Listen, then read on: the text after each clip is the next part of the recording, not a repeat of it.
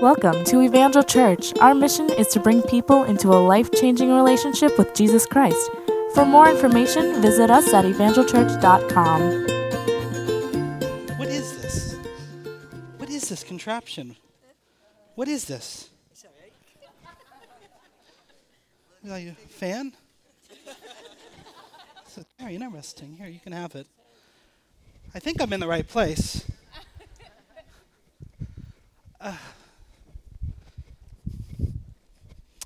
All right. Hi. I've been on quite a journey. My name is Nehemiah, son of Hakaliah, and I've come because I've heard you've been talking about me. I'm not here to fight. I trust it's all been good, but your pastor's been talking about me for the last few months, and from what I understand, you are getting ready to take part in a great work that you believe God wants to do in your community and in your city. Is that true? Well, I know something about that. As you've gotten to know my story, we have a similar mission. I had a mission that I feel God put in my heart, in a story that has been told through my life of the great things God has done. And so I'm here with you today because I would love to share my story with you, to help you see the lessons that I have had to learn and that my people have had to learn over thousands of years ago, so that you can be ready and prepared to see God do a great thing in your day today. Have I come to a group of people that expect God to do a great work in their day today?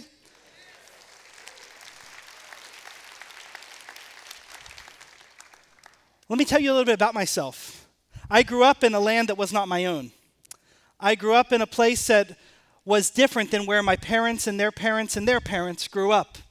It wasn't a bad life for me and for my family, but something always felt out of place. Have you ever felt that way, where you were somewhere, but you just felt that something wasn't right? That's how I grew up. And as I began to ask my parents about what this was and what was this land that they grew up in, and what was that all about, my parents began to tell me glorious stories about this land that had been promised to our people, the people of Israel, the Israelites, the Jewish people. We had been promised a great land.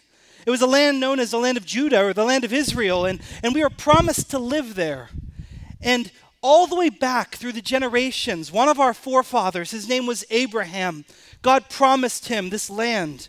And then God was faithful, and he brought my people to that place. And we enjoyed the beauty of what it meant to be blessed by God, truly blessed. To live in a land where we could experience God's freedom, where we could experience all that God had for us as a people. And in the middle of that land, there was our great city. Oh, how my parents would talk about the great city, the city of Jerusalem, Mount Zion, this beautiful place where we would worship God. It was a place where God made his presence known. And in the middle of that city, there was a beautiful temple. And that temple was a place where we would come together to worship God. Now, this is a place where you, I understand, come together to worship God. We had a glorious temple. And as we came together to worship God, my people, they would enjoy the benefits of God's presence among them. And they lived with such pride, such excitement, such joy in their lives. But however exciting it was to have that freedom, to have that place with God, they took the good thing that God had given them and they took it for granted. And my parents told me the stories about how my people hardened their hearts. Do you know what that means? To turn your heart away from something, to not allow your heart to be receptive anymore. My people, they sinned over and over and over again. We had a beautiful temple. But you know what many of the people did? They didn't come to that place and worship God. Instead, there were idols and other gods, and they went and they worshiped them instead. And as my people continued to drift farther and farther away from the God that loved them, God eventually gave them over to their selfish and sinful desires. And one day, without notice, for them, although the prophets, they said, and the wise men have been speaking about it for so long, their greatest fear became a reality. Invasions happened. Our city that was once strong, that had beautiful walls that would keep out all the enemies of God, fell to ruins. People came in, they sieged our land, and they carried us away. They carried us away to a distant country. We became refugees and strangers, ripped away from our land, having to live among a group of people that we didn't know. Could you imagine that in your day?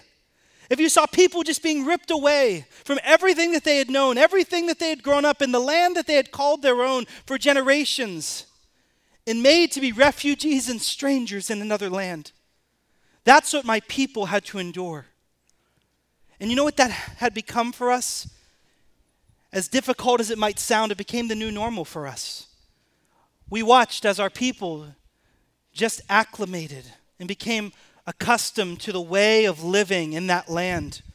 We were living like slaves. We were living as those who had to beg for just food and something to get by, but we were seen as those that many did not look upon with favor. And so my people, we grew up in that place, and my people were a people known to be without hope at all. They had given up on hope. They had desired to see God move, and they had seen and felt like they were completely separated from Him. They were living without any hope at all.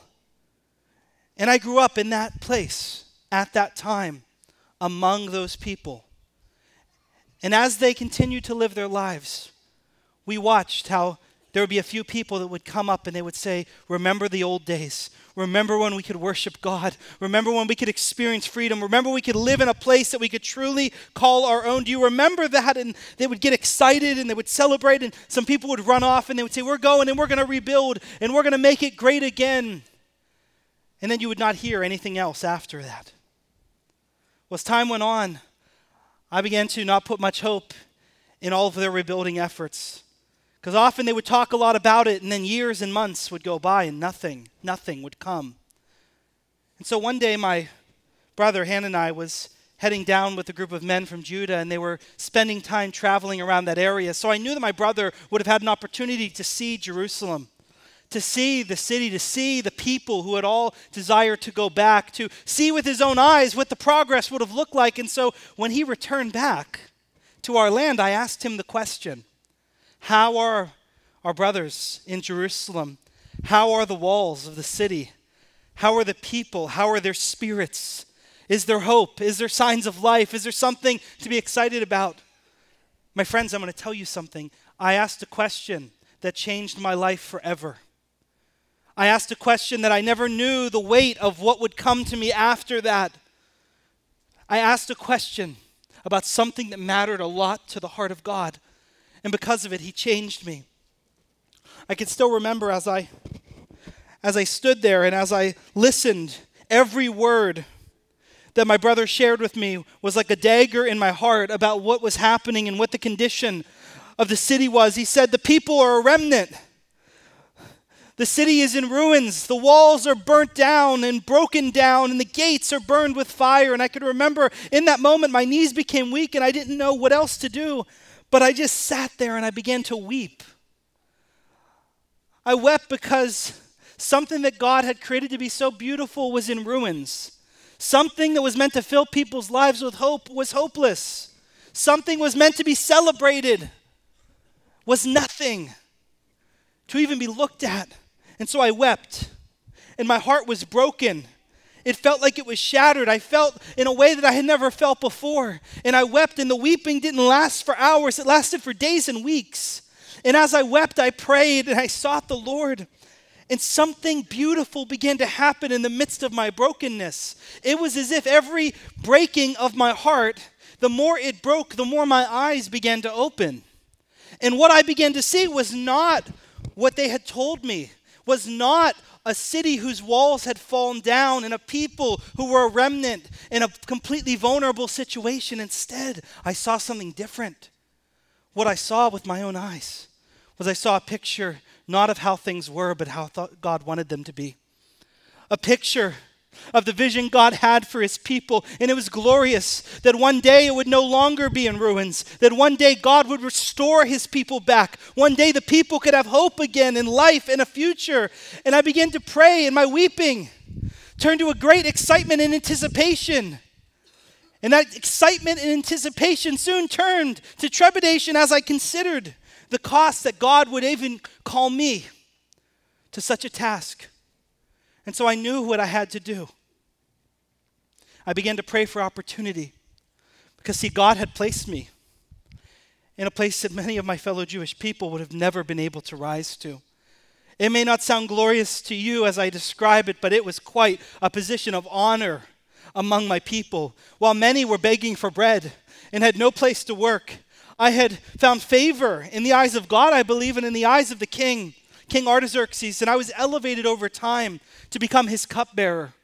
His cupbearer was the one who carried a very special job and role in his life. I was more valuable to him than many of his soldiers because I was there to protect his very life. That as many people would bring gifts to him, others wanted to bring plots of assassination. And while some would attack him right to his face or send war and clans against him, there were others that were more sneaky in the way that they would want to attack the king was that they would poison his food or poison his drink. And so as every drink came before the king, before he took of it, his cupbearer would sip it to ensure that it was not poisoned. Now, if you ask me what happens and how do they find out if it's been poisoned, I was trying to ask the last guy that came before me, but I could not find him to figure it out. I soon realized why, because I went to the guy before that and the guy before that. They have a cemetery right in the back of the king's palace for it. That's what happened, and I learned pretty quickly that I was the way that they would tell if it had been poisoned. So every day I'd risk my life. But the king saw that, and he saw my heart, the heart that was trying to be pure before the Lord and one that wanted to honor what God had called me to do in that land. And so I prayed that God would just give me favor with this king. And one day as I had come before him, this was over a month after I had first heard the news and asked the question that changed my life forever, that the king saw me and he saw my heart had been broken. As much as I tried to have joy, as much as I tried to go about my job, it was hard at times to not feel overwhelmed and not feel saddened in my heart by what I had come to face in the midst of this difficulty. And so he asked me the question, why are you so sad? What is this sadness of heart that has touched you? And in that moment, I knew. And I spoke in a way that I'd never spoken before in his presence. I spoke up. I said, how could my heart not be saddened when the city of my father's tombs and my ancestors' tombs and graves lays in waste and ruin? How could I not be saddened to know that my people are a remnant? And he then asked me a question. He said, what then would you want me to do? And in that moment, I knew God had opened a door that no one else could open. And so I stopped and I prayed to the Lord again. In that moment, saying, Lord, give me the words to say in this time. I could sense it was a moment that God had brought before me. And so I said, if it would please the king, and the queen was sitting right next to him, would you allow me to go and to take part in a rebuilding effort to raise the city up to what it could be again? Would you allow me to have letters from your hand and from your signature that would give me authority to pass through unharmed when enemies would want to stop me?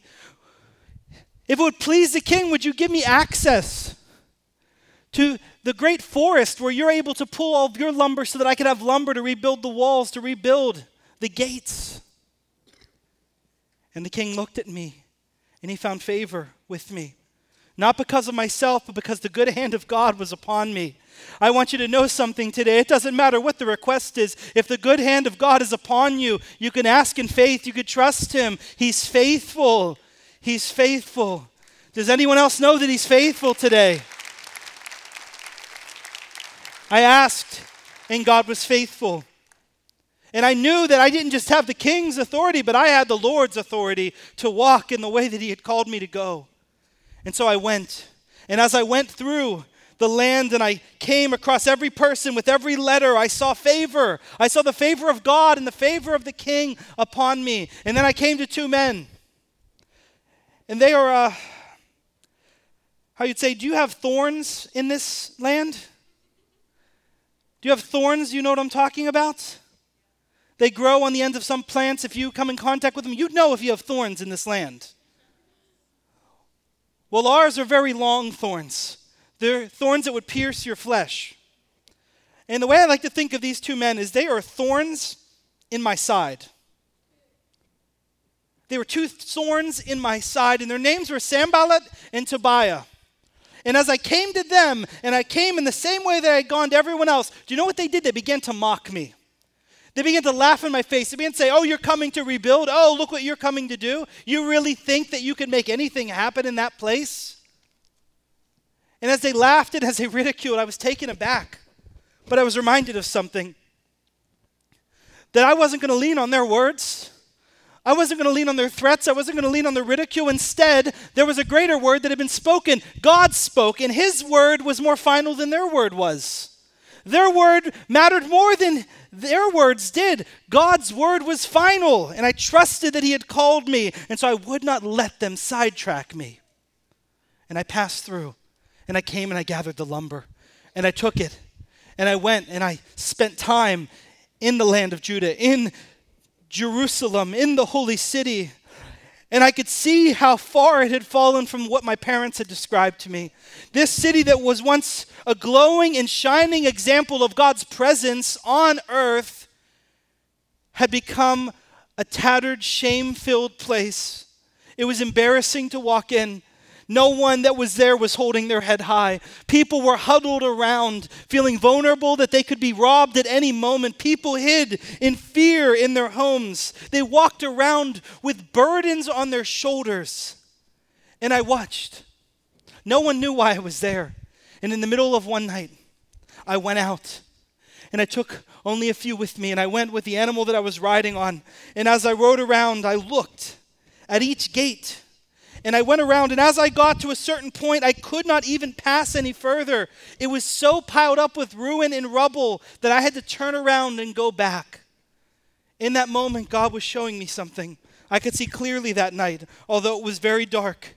I didn't just see the ruins. I didn't just see all of the devastation that everyone else had seen. I saw what God had showed me, a rebuilt city, restored walls, a revived nation, a people that could worship God and experience his blessing again. I didn't just see what everyone else was seeing. I saw God's vision for that city, for that place, and it was a beautiful vision. And so I called the people together.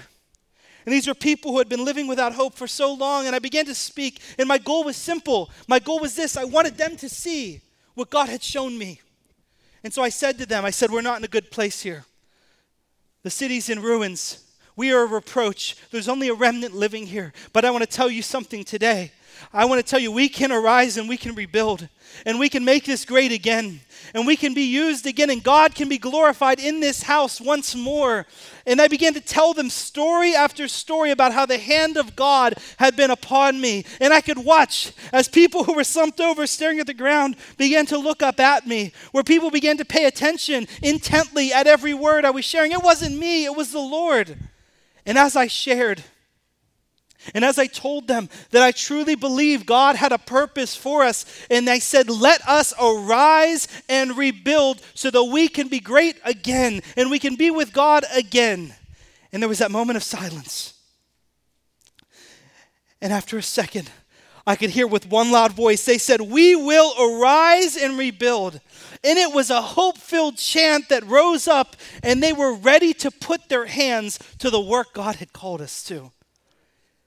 It was amazing. It was amazing. And so, as we began, I saw people. I'm going to tell you, I saw families who lived in their homes, and every day this is what it was like. They would wake up, they would get out of their beds, they would begin to have a meal, they would open their windows and doors, and right in front of them there'd be a section of the wall that just laid in ruins. Every day they lived their lives looking at that broken wall, and do you know what happens? When you fix your eyes on the broken things in this world long enough, you become broken yourself. And they began to look every single day at that brokenness. But I want to tell you something. When they got a vision for what God wanted to do, when they took their eyes off that and they put it on the Lord on high, do you know what happened? That wall started to get built up. And every day they went out right in front of their own homes. They took their hands. They stacked it brick on top of brick. They worked quickly. They worked diligently. They worked with faith. They worked with excitement because they saw God was doing something. He was moving in our midst. I can remember all around where anyone lived, they just went out and they worked on their section of the wall. People came from all places. People I would have never expected started to help out and lend a hand to help this rebuilding effort. In no time, the wall was halfway up. In no time. And then it happened. I felt the prick of the thorns in my side again. Sanballat, Tobiah, this guy Geshem comes, and they show up. And there they are mocking us again. Mocking our progress. Mocking the things that are happening. And then they go from that, they begin threatening. They begin saying, we're going to attack them when they least expect it.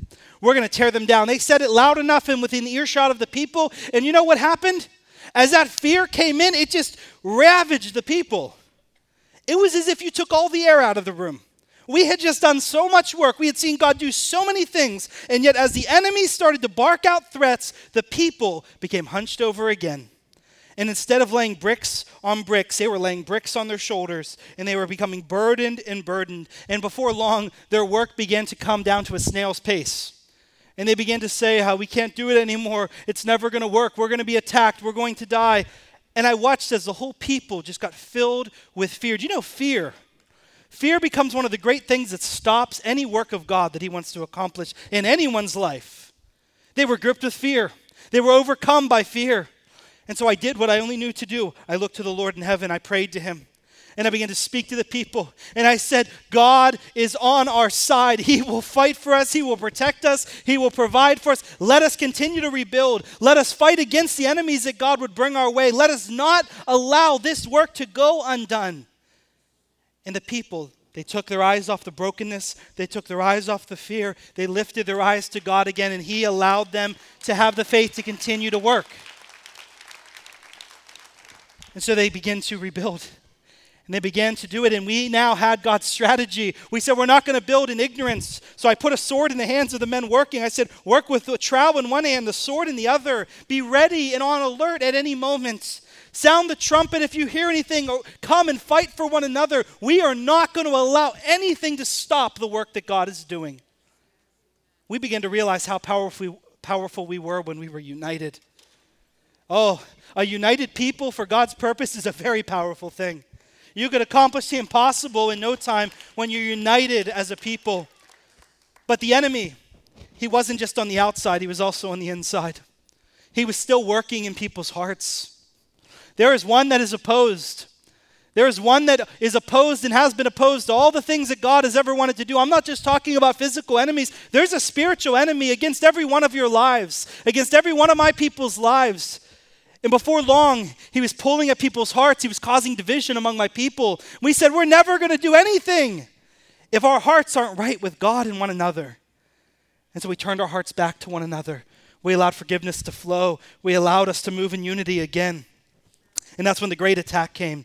The final attack came. We were building, and I'm up on the wall, and I can remember it like it was yesterday. As we're building and as we're taking part in it, the men come back, the thorns in my side. I felt like every time they spoke, I just felt a pinch.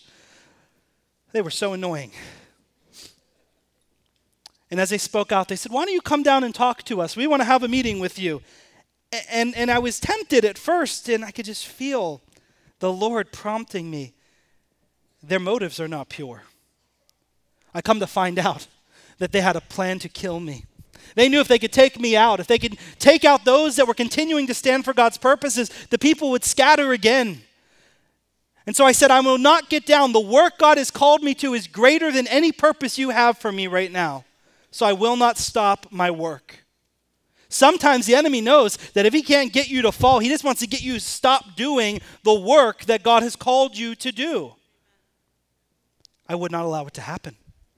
And so they came with more and more plots against me. And every time I would not turn an ear to their request. And then finally, I'm approached by one of my own men. I can't believe it. One of my own men. And he comes, he says, come, let us go. We got to hide in the temple. I need to talk to you. They're going to try to take my life. And as he's talking to me and as he's saying all this, I sense in my heart, his motives are not pure. I find out that he had been bribed. And he was in on an assassination plot against my very life. I'm so thankful that in a moment of distress, in a moment like that, when you could be so vulnerable, are you thankful for the Spirit of God that could speak into your heart? I know that I am. And he could lead you away from it. And in that moment, I listened, not to his words, but to the words of God. And I stopped, and I didn't allow anything to stop me from the work God was going to do. And we gathered together, and what did? We prayed again. And we prayed again, and we prayed again, and we said, they will not have success over us. Lord, you have your way among this people. You have your way among this work. And the people, our enemies, got to sit back and watch as that wall was completed in 52 days. 52 days. And as the wall was built up, the enemies were ashamed. They had nothing else to stand on. God's work was done, and what they never thought could happen, what they had tried to do for years and years and years, was able to be done in 52 days.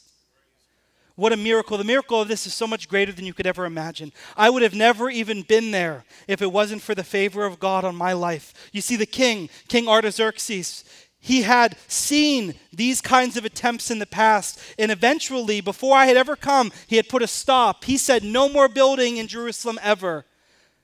But as God moved on his heart because of my request, he allowed a miracle to take place.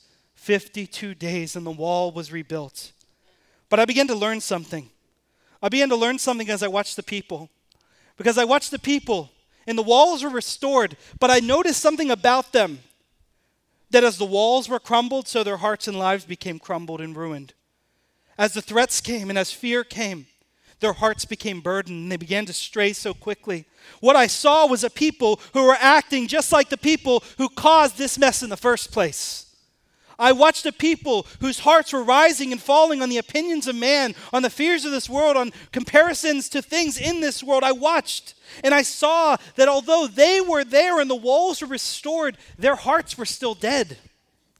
Their hearts were not filled with hope. There was still a greater work that God needed to do. Although the walls were finished, the real work was just beginning.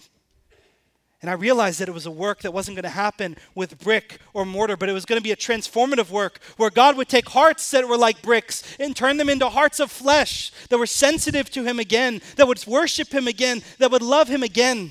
And I realized something very quickly, that all of this work was great, but if God wasn't in the center of it, then none of it mattered. I realized that all the work that we could do in this world, all the greatest accolades would be great, but without God changing the lives of people, none of it matters. And so I realized the work God had really called me to. It wasn't about seeing walls restored. It was about seeing hearts and lives revived. God wanted his people to return again. And I remembered the words of the prophets that said, God is faithful. And when we are unfaithful, God would allow us to be scattered to the ends of the earth. But if we return to God with our whole hearts, then he will receive us again. And he will restore us. He will revive us. He will bring us back to life. And I saw with my own eyes that we had been a scattered people. And now we were a returning people. But we didn't just need to return with our bodies. We needed to return with our hearts. I realized that living on the inside of the city was not enough. Living in a home in Jerusalem and having that as your place of residence was not enough. Your heart needed to belong to God. And so we began to take part in the greatest work, the greatest rebuilding, the rebuilding of lives, the reviving of dead hearts. And so that started with the word of God Almighty. I asked Ezra, the scribe, to get up in front of the people, and we called all the people together.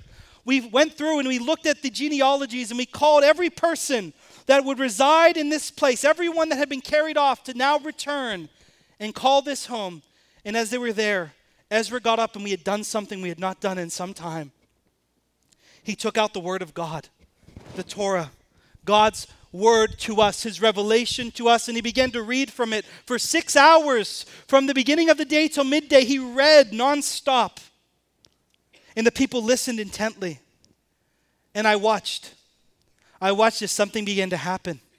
As every person listened, it was as if I was sitting there among my brother again, as he shared of the state, the condition of Jerusalem. I could remember with every word my heart was breaking. Eventually, as the people heard the words of God, every word that was spoken was breaking their hearts. And instead of there being joy and celebration, like when the wall had completed, there was weeping. Tears began to flow down their faces. Before long, men that used to walk around with such pride and excitement, they were looking at the floor and tears were streaming down their faces as they held the hands of their children and their families, and they stood there. They stood there broken, and I realized why. Because for so long, they lived without God's word. For so long, they lived without God's standards. For so long, you know what they had done? They had gone on comparing themselves to others. And you know how they measured what they were worth? You know how they measured how good they were? By looking at someone else. And I could see exactly what they were doing. They would pick out someone that was really bad, much worse than they were, and they would compare themselves, and they would say, at least I'm not as bad as this guy. But you know what happened? As soon as they became as bad as that guy, they looked for someone worse than him to compare themselves to. And at least I'm not as bad as that guy and that guy. And there were a handful of people whose lives were very broken. I could watch as so many people found pride in themselves because they weren't as bad as the least of these among us. And we realized something very quickly. As Ezra held up the word of God, we began to realize that we weren't called to compare ourselves to ourselves. We were called to compare ourselves to God's standards. And when we did that, the hearts were broken because we realized just how far we had fallen. We realized in a moment exactly why we were in the mess we were in. Because we had broken God's heart, His laws, His commandments. God wanted to have a relationship with us, and we turned our backs on Him. And we allowed ourselves to fall into sin. And so the people began to weep because they knew that they had done what was wrong in God's sight. And as they wept and as they were there, they didn't realize what I had realized when I thought about the prophecy that said this: if you return to me with all your heart, I will receive you, forgive you, make you a great people again. And so they began weeping. And I had to get up with the leaders. And we said, on this day, you will not weep. This is a day that's holy of the Lord. He is near to us, and the joy of the Lord is your strength today. And in that moment, the people's eyes were opened again. They had hope again in their hearts, and they began to celebrate.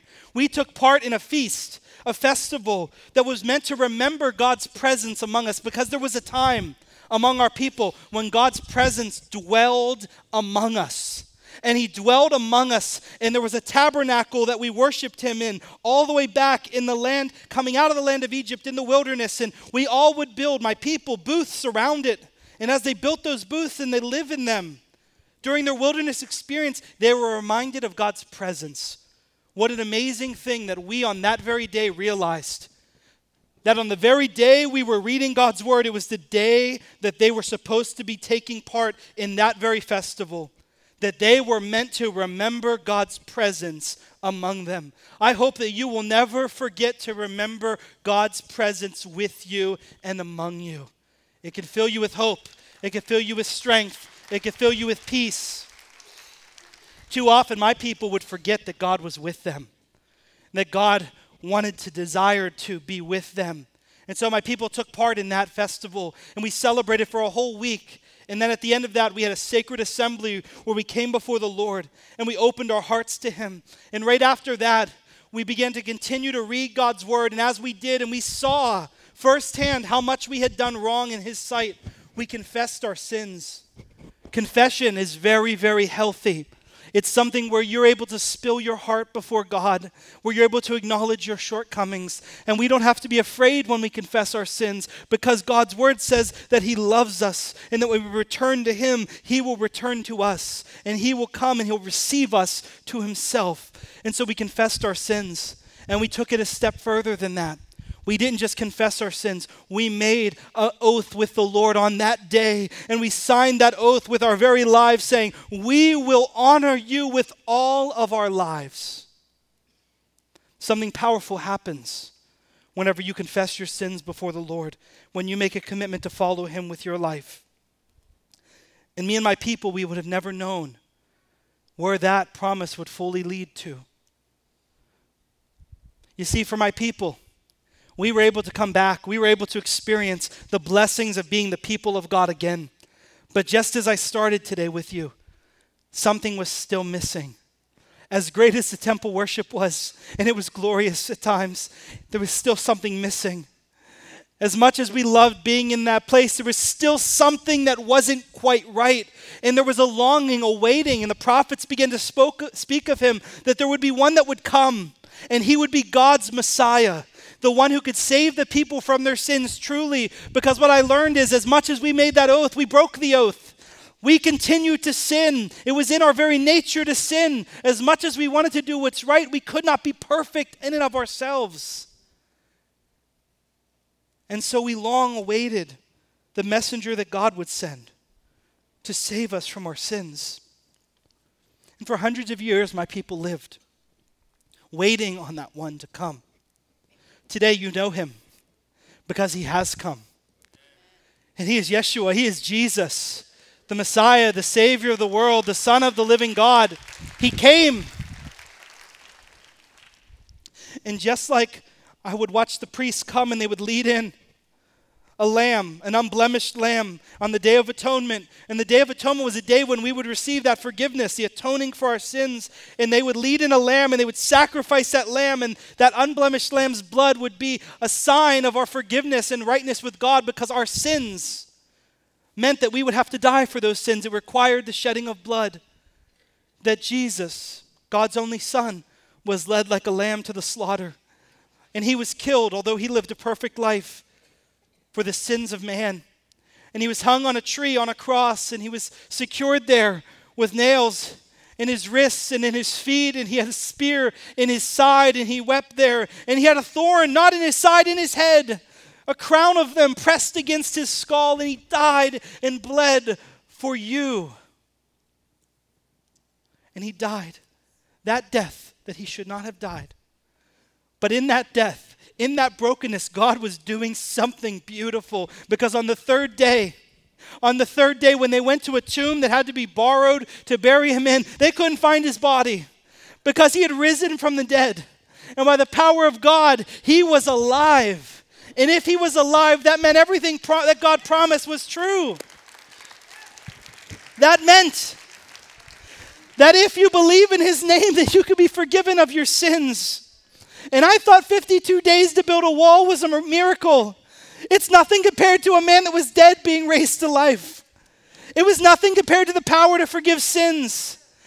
And because of Jesus, we see the ultimate fulfillment of that promise and that long-awaited gift to anyone who would receive him. Today, if you have a heart of stone, Jesus can make it right if you accept him and his forgiveness in your life.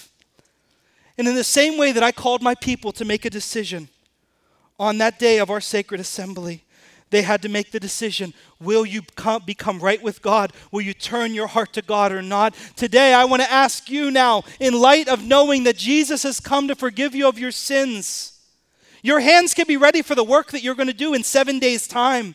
Your hands can be ready. You could have all the right tools. But I tell you what, if your heart is not right with God, none of it matters. You could do all the greatest things in this world and still spend eternity without him. And so today, listen very clearly and very closely. The God of the universe wants to know you and wants to have a relationship with you and wants to forgive you of your sins. Are you willing to turn your heart towards him? Today, every family and every person in every family is called to give an account for that. So would you take a moment right now and would you close yourself off to the Lord? Would you close your eyes and would you bow your heads before God in this moment? And will you make a decision with your life? You're not responsible for any other life but your own today. And today, will you make a decision to receive the gift of Jesus that God has sent you? And today, if you are ready to do that for the very first time, I want to pray with you that God would come and Jesus would forgive you of your sins. And so today, if that is you, would you lift your hand above your head to say, I want to receive Jesus in my life and in my heart?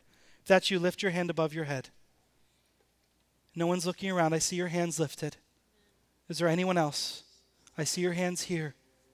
Anyone that can see me in this moment, lift your hand before God if you know that you need to be right with him in this moment. Now I'm going to pray with you, and I want you to repeat these words after me. Lord Jesus, would you come and forgive me of my sins that have separated me from you? I believe that you came and that you died and that you rose again. And today I commit my whole heart to you. It will not be given to any other. I will follow you all of my days. In Jesus' name, amen. Can there be great celebration today for those that have made that decision?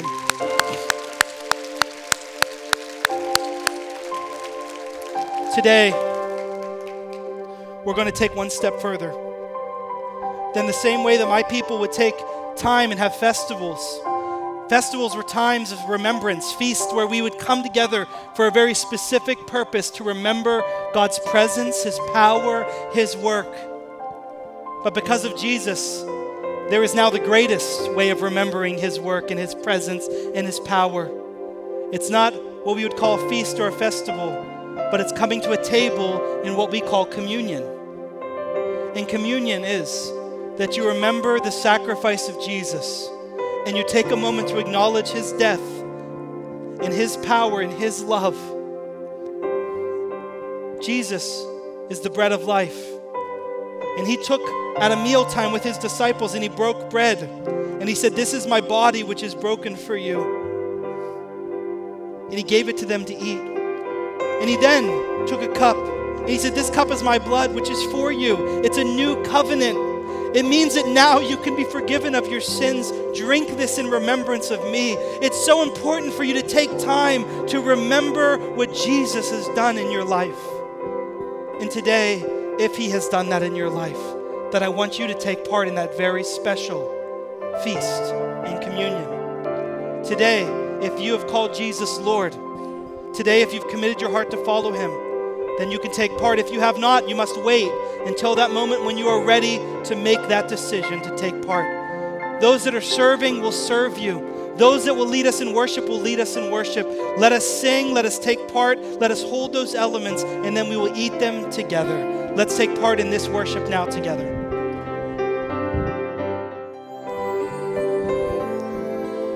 It can be very possible and even probable that in a room like this today, there can be many that have already said a prayer like we prayed earlier to receive Jesus. And when I ask you, is your heart prepared for the work God wants to do? Your answer could still be no.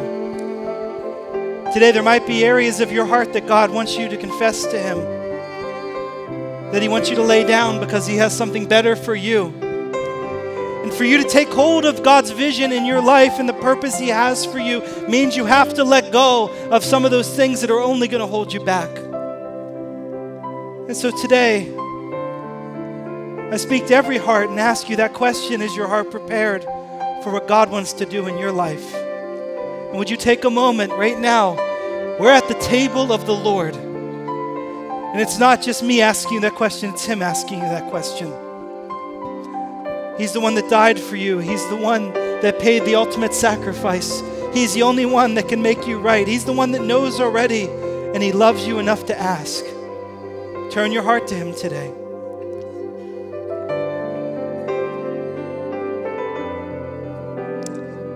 Lord Jesus, we thank you today that you alone have the power to take away sin. You alone have the power to change every heart. And Lord, we confess those areas in our hearts where we still need your grace and mercy every single day. We turn away from those things and we turn to you. Because Lord, we believe you've called us for such a time as this. We believe you have work for us to do in this hour. May nothing separate us from your love and from your mission in our lives. And so, Lord, we turn from those things. And we turn to you now at your table. And Jesus, we thank you for your body that was broken for us. We thank you, Lord, that you were broken so that we could be made whole. And today, Lord, as we turn our hearts to you and as we partake in this meal together, Lord, we pray that the broken areas of our lives would be made whole again. We pray, Lord, that we'd be made whole physically, emotionally, spiritually, that we could worship you and walk with you into all you have for us, Lord. So come, Lord, as we remember you now. Thank you for your body. Let's eat the bread together.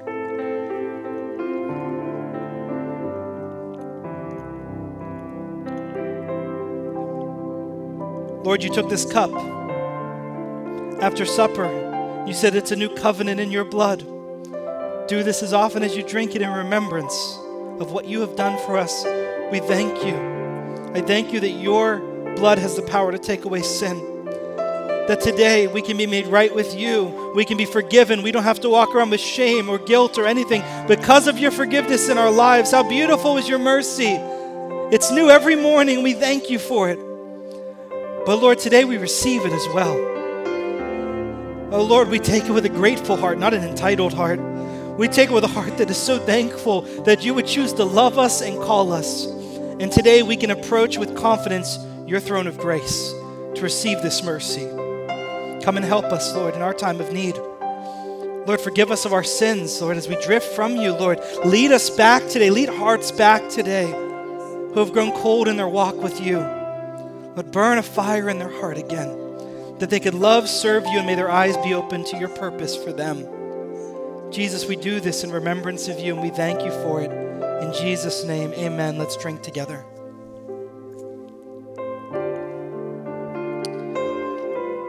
I can remember this very special day, just like today, where my people had all gathered together. They had turned their hearts over to the Lord. It was the preparation of their hearts that mattered most to God. And what I would tell you, friends, is as you're getting ready in 7 days from now, you're going to be stepping out and you're going to be taking part in a big work that God wants to do. What's going on in your heart is what matters most to Him. And you have the opportunity to serve just as my people did, arm in arm, heart in heart, hand in hand, families together, young and old, to take part in what God has for you. And so today I would like to see the families that might be represented among us, if you would just take the hands of your loved ones and those that are around you. Maybe others are not a part of your biological family, but you would call them family today. Would you just take the hands of a few of those that are sitting near you? And would you just come together? And we're just going to pray for God's blessing over every family and every life that's represented here today. And if you're not with your family, you're even alone, perhaps there's someone near you that would just pull you in, that you would be a part. And if not, you could be alone right before the Lord. He sees you. And us all being together is the family of God. But in this moment, I'm going to invite someone to come from among you. And she's going to come and she's going to pray just God's blessing to be over you today. And for God to continue to lead and guide you from here. So let's open our hearts now as we hear that prayer.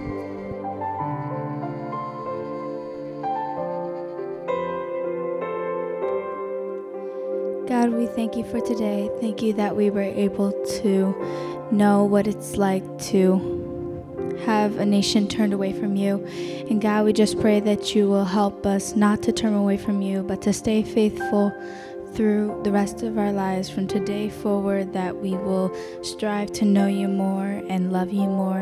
And God, we just pray that you will help us understand that you love us even when we do what we think is the worst thing in the world. God, we just thank you that you love us anyway.